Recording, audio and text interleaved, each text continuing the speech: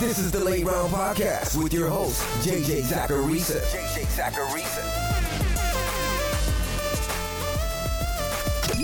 What's up, everyone? It's JJ Zacharisa, the editor-in-chief at FanDuel and at NumberFire.com, and this is episode 270 of the Late Round Podcast, one of the many shows that are part of the FanDuel Podcast Network. Thanks for tuning in. There are a ton of running back by committees in the NFL, tons of them. And as a result, the idea of handcuffing has kind of become irrelevant in fantasy football. Like, Matt Breida isn't a handcuff to Tevin Coleman. Matt Breida himself has standalone value.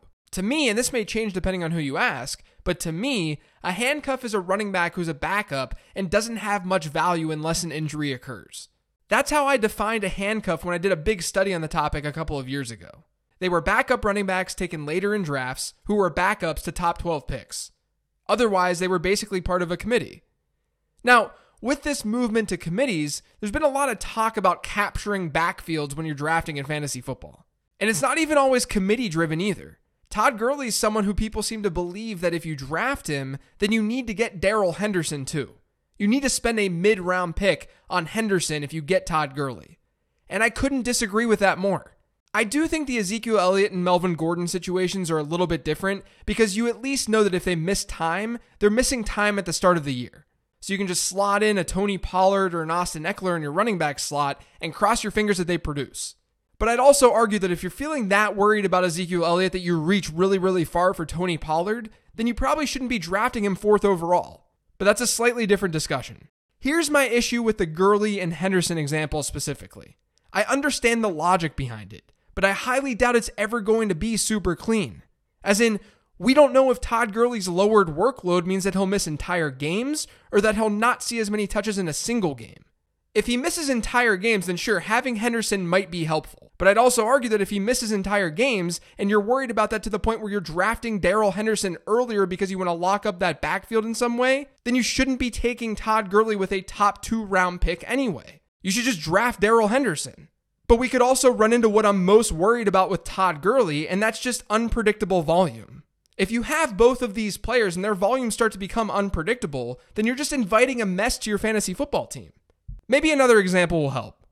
I got a question from someone asking if they should draft both Chris Carson and Rashad Penny, since Penny would have flex appeal but also a lot of upside if something were to happen to Chris Carson.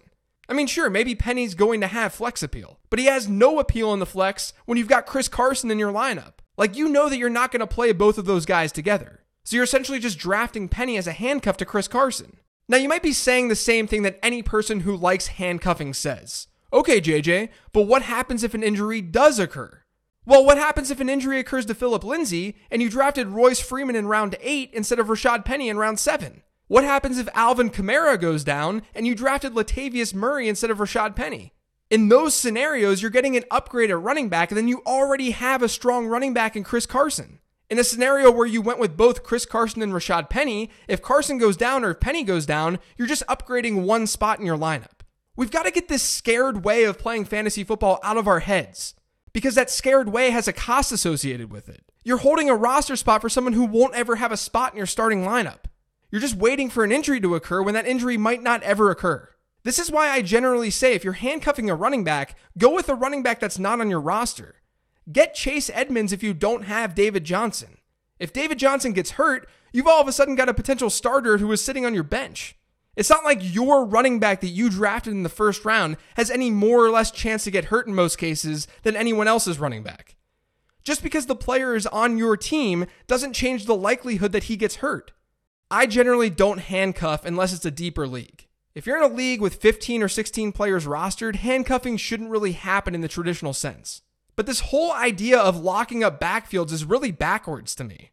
A lot of times, if an injury happens or something changes, backfields just become split, which means you're really capping your upside. But then on top of that, even if there are 2 productive running backs in that backfield, like Chris Carson and Rashad Penny, it's very rare for you to be starting or wanting to start both of those running backs each week. So don't get Nyheim Hines if you get Marlon Mack. We already have some idea of what would happen to Nyheim Hines if Marlon Mack got hurt. We know the upside isn't that great. Don't feel this urge to get Dion Lewis if you have Derrick Henry. Just draft those players as standalone values. Like, I love Dion Lewis this year. I think Dion Lewis is a great pick. I don't get him only if I get Derrick Henry. It's a really low ceiling way of playing when your goal is to have a powerhouse first place team. Before getting into the mailbag questions this week, I wanted to send another reminder to check out the Number Fire draft kit before your fantasy football drafts. In it, you'll have access to expert rankings, including my rankings, but then there are auction values from the Number Fire algorithm, defensive matchup data, and so much more. And you can customize the draft kit to fit your league settings to make sure you're getting the most accurate projections and rankings possible. Late Round Podcast listeners can use promo code CHAMPION to get your first month of premium for just $9.99. Again, that's promo code CHAMPION. Start your journey to a fantasy football championship today. This first question is from @AW26281. Are you fading James White for the same reasons mentioned in players to avoid as Tariq Cohen? This is a really fair and good question because James White also saw a lot of his production last season come as a receiver, and that's something that historically has regressed for running backs year over year, at least running backs who finished as top running backs the previous season. That's what I talked about in the podcast that you referenced on players to avoid, which you can listen to if you just skip back a few episodes in the podcast feed. I don't necessarily think that James White is overrated, but I think people are fooling themselves if they think he has the same kind of ceiling that he showed during the front half of the 2018 season. White had some unsustainable touchdown production to kick off last year. Through the first 7 games, he had 6 receiving touchdowns. He had 1 receiving touchdown throughout the rest of the season, including the playoffs. Meanwhile, he had 5 total rushing touchdowns last season, and 3 of those came in games where Sony Michel was sidelined. And 2 of those touchdowns came from the 1, with the other one coming from the 8. That's Sony Michel's area of the field when he's healthy. Sony Michel would get those touches. So can James White provide some sort of floor in PPR formats this year? Sure. But I think you have to at least have some worry about what the ceiling looks like with Sony Michel in the mix, and with Sony Michel reportedly doing more receiving work at camp. And then they also drafted Damian Harris. I like White more than Cohen because we've got a history of New England really utilizing and targeting their running backs out of the backfield. He's got a more sustainable target share. But he's in a position more where he can just reach his ADP, but likely not far exceed it without some sort of injury. This next question is from @LiveLoveFantasy. At what point do you consider strength of schedule in drafting players? I consider everything, and that includes strength of schedule. I just don't look at strength of schedule from the perspective of this is how many fantasy points this team gave up to wide receivers last year, because those types of numbers aren't very sticky. I'd rather look at it from the perspective of game flow, or even utilizing different websites' front 7 and secondary rankings like Pro Football Focus, where there's some sort of process, where they're not just ranking based on what happened last year. And when I talk about game flow, I'm talking about projected win totals. You can go to FanDuel Sportsbook and look at all the win totals for every NFL team and then match that to their schedule. And you can see which teams have strong strength of schedules and weak strength of schedules. So strength of schedule matters to some degree for me. It won't move the needle a ton because situation and player talent matters a lot more, but it's not something that I just ignore. This next question is from @TimeToPivot. Hey JJ, love the show. You don't have to say thanks. Thanks. I keep hearing a lot of analysts say, I'll go 0 RB or wide receiver heavy if I pick towards the end of the round. But based on just previous year's data with Bell, DJ, and Fournette, doesn't it make sense to draft wide receiver regardless of spot? So I think there's a misunderstanding between bust rates and expected value when it comes to fantasy football. Bust rates are more binary in that they say this player worked out or this player didn't work out. And from that perspective, wide receivers are the safer pick. But expected value is a little bit different. It says, here's how many points we can expect from this player at this ADP, given how players at his position have performed historically. And when you think of things that way, the difference between a running back and a wide receiver narrows a bit. From my research, the edge still goes to wide receivers, but it's a lot closer than looking at it in that binary bust rate way. Now, I would take this a step further and say that elite running backs, if you have an elite running back, those are the most valuable players in fantasy football. They give you the biggest edge at a position that's in high demand. So if you can get one, then you're in great shape. If you had Todd Gurley last year, congratulations. And over the last decade plus, those elite running backs are almost always found in the early rounds. You have to spend money to make money. That's how these running backs work. But this is also a big reason why if I'm in a position to get a running back who's projected to be a truly elite player, a true difference maker, I'll take him, and then I'll generally go wide receiver heavy after that if it's in a full PPR format where I'm starting plenty of wide receivers. The problem with drafts this year is that it's hard to feel confident about those true difference makers outside of maybe 3, 4, or 5 running backs. And you get those players at the top of your draft. I'm talking about Saquon Barkley, Alvin Kamara, Christian McCaffrey. If your plan is to go wide receiver heavy after getting someone like Alvin Kamara, you run the risk of there being a big drop in tier after like Mike Evans gets picked in the second round. So you're almost forced to go running back with one of your next picks. So it's a tough season. It's a tough season to sort of mix and match different running backs and wide receivers in the early rounds. This season is really easy to sell a running back heavy draft if you're in the front half of drafts and a wide receiver heavy draft if you're in the back half. But I wouldn't just look at last year's bust rates and say, this is why you don't go running back early. There's a lot more depth to that type of analysis. This next one's from @Pawnee or Bust. What offenses do you want pieces of this season? What offenses are you avoiding? Thanks, JJ. You're the man. Hey, thanks. So I think we all want similar offenses. Like we want a piece of the Browns, a piece of the Packers, a piece of the Saints, a piece of the Chiefs. We want those good offenses that we know are likely to be good. A lower key one that I've been targeting is San Francisco, despite Jimmy Garoppolo looking not so great so far in the preseason. We know the system is good, and the prices for those players outside of George Kittle are very, very fair. People keep saying that offense is going to be a mess distribution-wise, and maybe that's true, but it's not like you're paying a huge premium on those guys outside of George Kittle. All of those guys are pretty cheap. Kyle Shanahan put together a very competent offense last year with Nick Mullins as his quarterback, and the running backs ranked 5th in yards from scrimmage. It's a worthy value offense, in my opinion, knowing that things can go south, but that's why these guys are priced the way they're priced. And Arizona is another offense that I'm buying. I'm not all that concerned with the way that the first team offense has looked in the preseason because it's highly unlikely that this is the type of pace that they're going to play at. I've talked about them all offseason, but there should be lots of volume there, and it means that Larry Fitzgerald, Christian Kirk, and potentially another wideout are going to be fantasy relevant.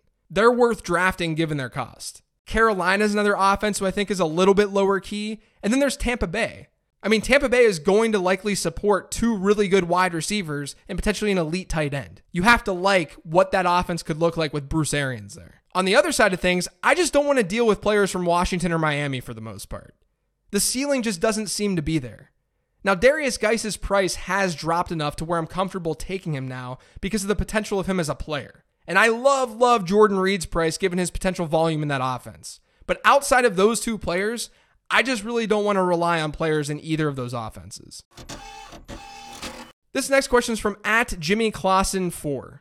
Favorite dart throw? Madison, Justice Hill, Damian Harris, Darwin Thompson? Thanks. Yeah, so actually Justice Hill and Darwin Thompson are my go-tos this year. I've been on Hill pretty much since he was drafted, so you guys know where I stand there. And with Thompson, he's just kind of grown on me. He's looked good in the preseason, and I think his style of play fits in Andy Reid's scheme. Like I said earlier this week, I don't think Damian Williams just straight up loses his job without an injury, but Thompson is a really good risk-reward pick given his ADP right now. So I like those 2 the most, I think. But I'm sure that you can find other players that I like late by listening to some of the podcasts that I've done over the last couple of months.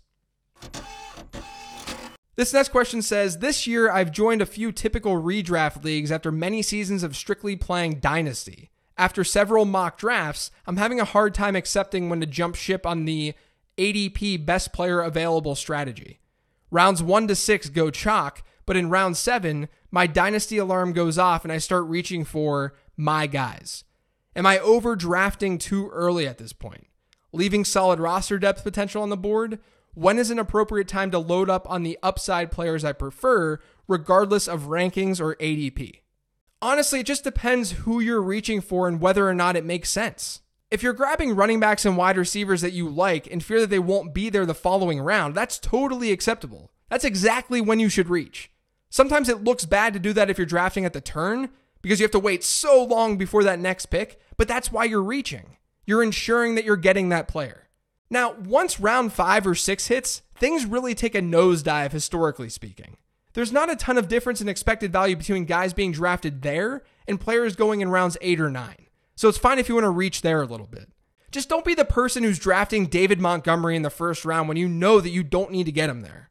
And remember, if someone else gets your guy, that's okay. There's still a chance, and oftentimes a good chance, that the player just won't work out anyway. So I'd say maybe through round 4, play it a little bit safe. But it all depends on who you're talking about here and how far you're reaching. This next question says, I'm picking no later than second in my 3 drafts. Are you okay with taking the same guy in all 3 drafts? I mean, in an ideal world, I'd differentiate between those 2 guys, like Christian McCaffrey and Alvin Kamara. The early rounds have such a big opportunity cost. And I'm sorry for always using that word, but it's a very important word in fantasy football drafts. But the early rounds have such a big opportunity cost that if something happens to that one guy that you keep drafting, it can really hurt your teams. And considering the outlooks for Kamara and McCaffrey are fairly similar, there's no reason to just pick one of the 2 over and over again unless your risk tolerance is just really high. But the fewer leagues you're in, the less important for differentiation. And if you're only in one league, I'd probably be more inclined to reach a little bit more to ensure I'm grabbing the players that my research says are undervalued or players who I just really want. Because fantasy football is meant to be fun, you guys. Though I can't imagine just playing in one league because I'm such a degenerate for this stuff. This last question is from @ChrisNowak87. How do you approach a PPR league that starts 2 quarterbacks, 2 wide receivers, 1 running back, and 5 flexes? I'm lost. To be honest, leagues with a lot of flex spots are easier to draft in. Because instead of having to compare across positions, you're now just comparing the raw fantasy points from one player to the next. The first thing that you want to look at, though, with any league is supply and demand. What are your roster restrictions? And how does that differ from the typical league that you're used to drafting in? In this league, you're starting 2 quarterbacks, so you know that quarterback will go earlier than usual. You're starting 1 fewer wide receiver, or maybe the typical number of wide receivers with just 2, but you're also starting just 1 running back. Since this is a PPR format, wide receivers are going to give you more consistent production in those flex spots. And honestly, it makes it easier to draft wide receivers in this case because your roster dictates that you need 2 of them versus 1 running back. And all the while, since you're not starting a tight end, you can mostly ignore the position unless a value presents itself. So really, in this case, you can probably mostly punt running back, go crazy with wide receivers, and be reactive to your quarterback picks. You can listen to my Superflex podcast, which is episode 139, to get a better idea of how to approach the position when you draft. But in a league like this, you definitely should be grabbing as many top wide receivers as you can. That's it for today's show, though. Thanks to all of you for listening. If you've yet to subscribe to the Late Round Podcast, make sure you are pretty much anywhere podcasts can be found. You can also follow me on Twitter @LateRoundQB. Thanks, everyone. Have a great rest of the week.